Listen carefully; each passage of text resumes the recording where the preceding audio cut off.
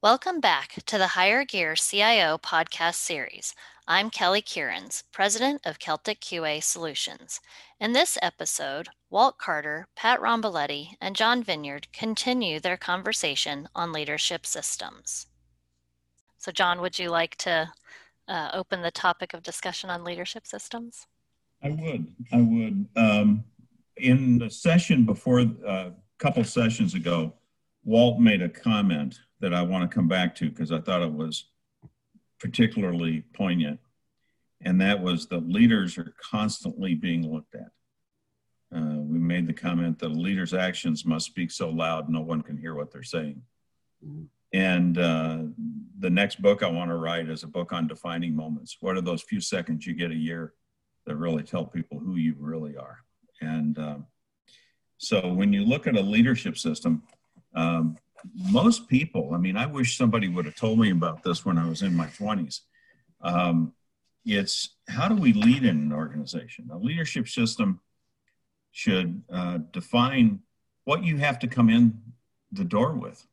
You know, if you don't come in the door with the ability to listen, guess what? We're not going to teach it to you. If you don't come in the door with integrity, if your mama didn't teach you that, we're not going to try to have an integrity course to teach you integrity. You know, there's things that you have to come in the door with to be a leader. That you have to look at who you serve. You know, and Pat mentioned this earlier. You look at a wide range. Everything in every level of leadership is a multi-stakeholder environment.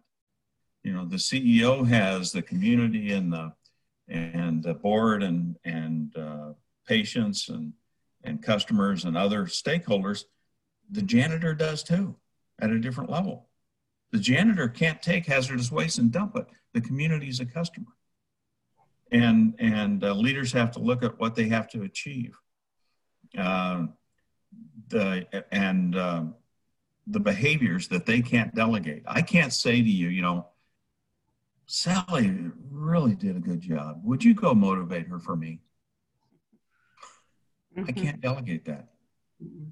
I can't delegate that. If Sally doesn't think I care about her, why would she follow me?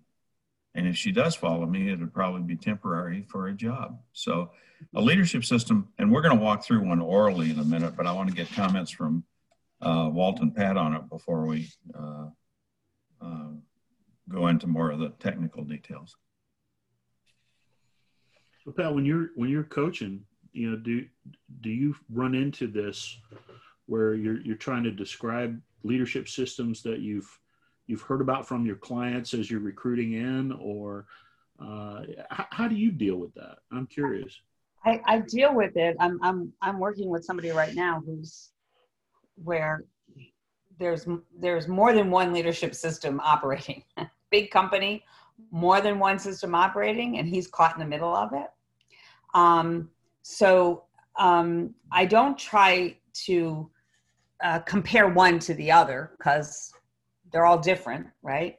For many different circumstances, but I do try to identify what the norms are and what the system is that's expected. So in other words, we're trying to identify, are you in a culture where you can suspend the norms in order to retain the driving culture of caring, right? Mm-hmm. Or are you in a culture where they say that, they have a system that's supposed to support it, but when you question, did we just do the right thing?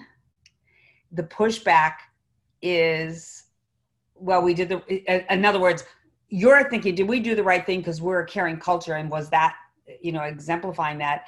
And a comparable situation is the pushback is, well, no, we did the right thing for the business, but it didn't line up to the culture, right? So those are the kinds of things that I'm guiding. And sometimes I'm guiding somebody to say, this has happened more than once. You're going to be in the crosshairs continuously.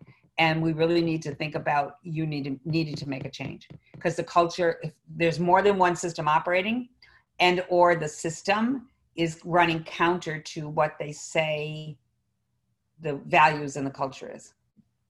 Pat, as you speak, I remember I was a director at United Airlines, and I remember walking into my boss's office with my documentation that I'd made my quarterly goals.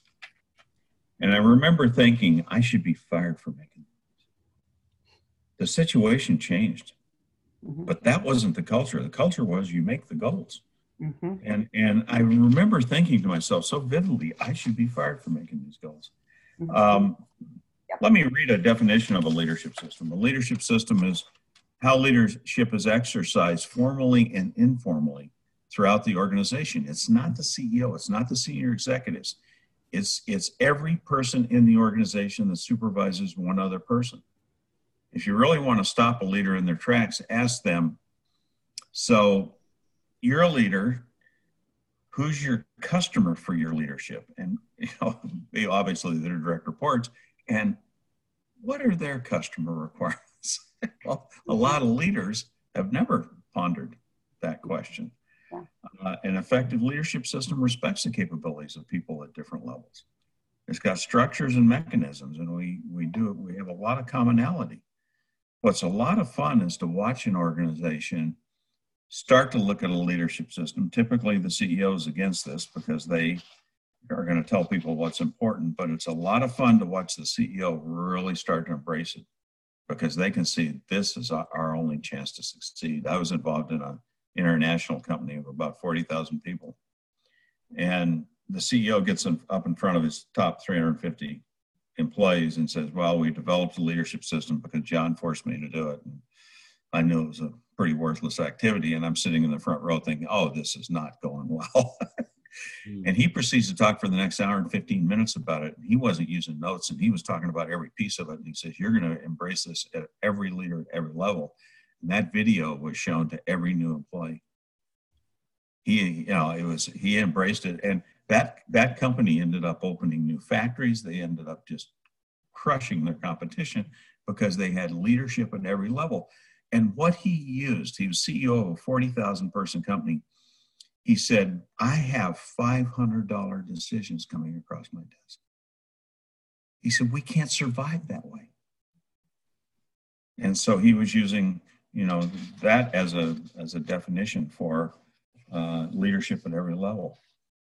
It's very similar, John, to what we do in the military. We try, our best to make sure that when, the guy at the top or the person at the top in the chain of command falls, whether that be in battle usually or for other reasons, that we have somebody that's an heir or successor that can step right into that leadership vacuum and fill it.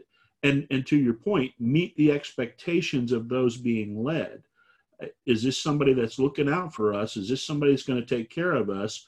Or is this some asshole that thinks we're expendable in order for him to get his promotion to the next level, right? And so, when you start thinking about it in the more, kind of military way or the law of the jungle way, I think you start to see some of the stuff that frankly, Pat, your clients see, and John, that you and I've talked about, which is, kind of the lack of leadership in organizations that are trying to improve operational performance rapidly without that common language and a common structure of a systematic approach to leadership, which we have in the military.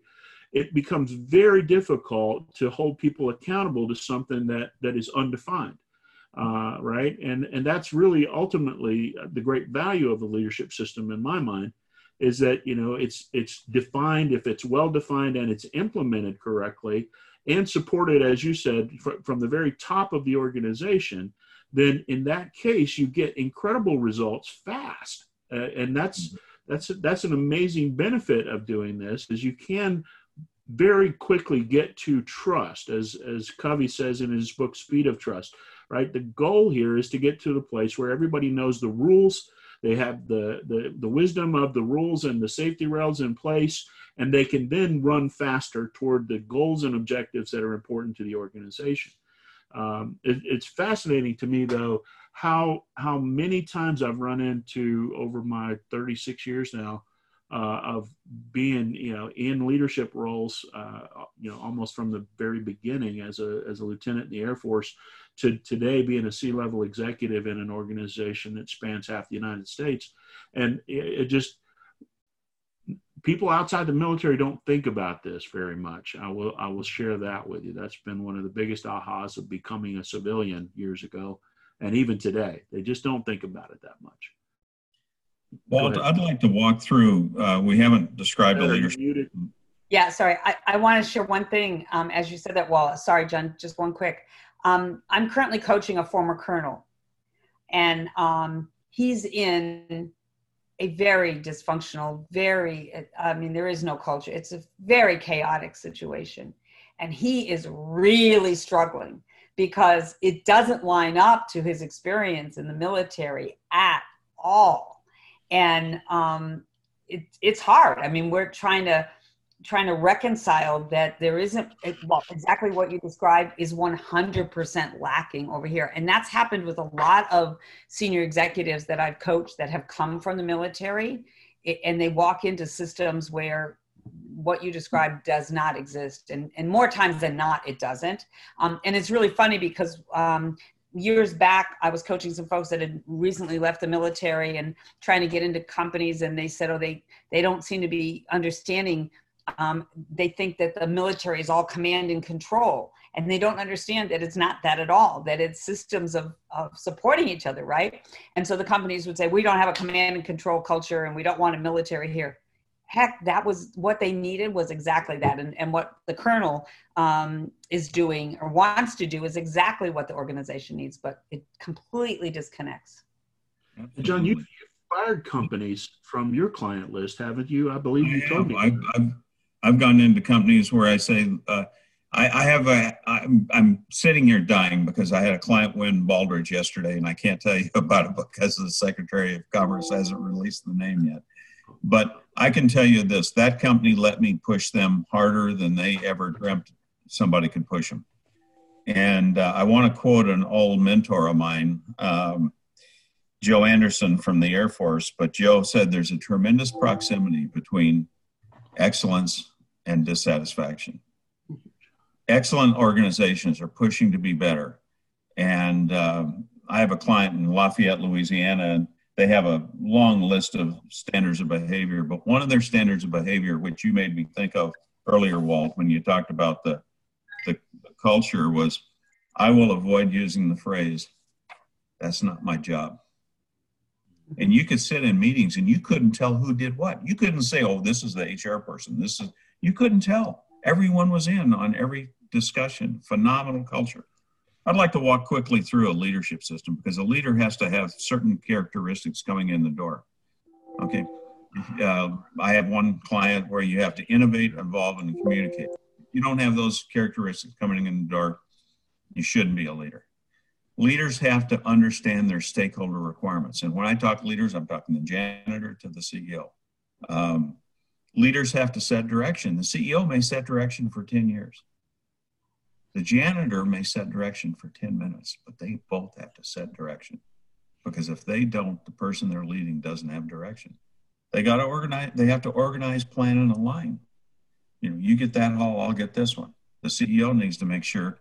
I've gone through with clients level setting where we get the goals at each level to make sure they're integrated. The leader has to make sure you perform to plan. They have to develop, reward, and recognize people, and they've got to learn and improve. And those are the things a leader has to get done. Now, they can get a lot of help getting that done, but they have to get that done. Let me talk for a second about what a leader can't delegate.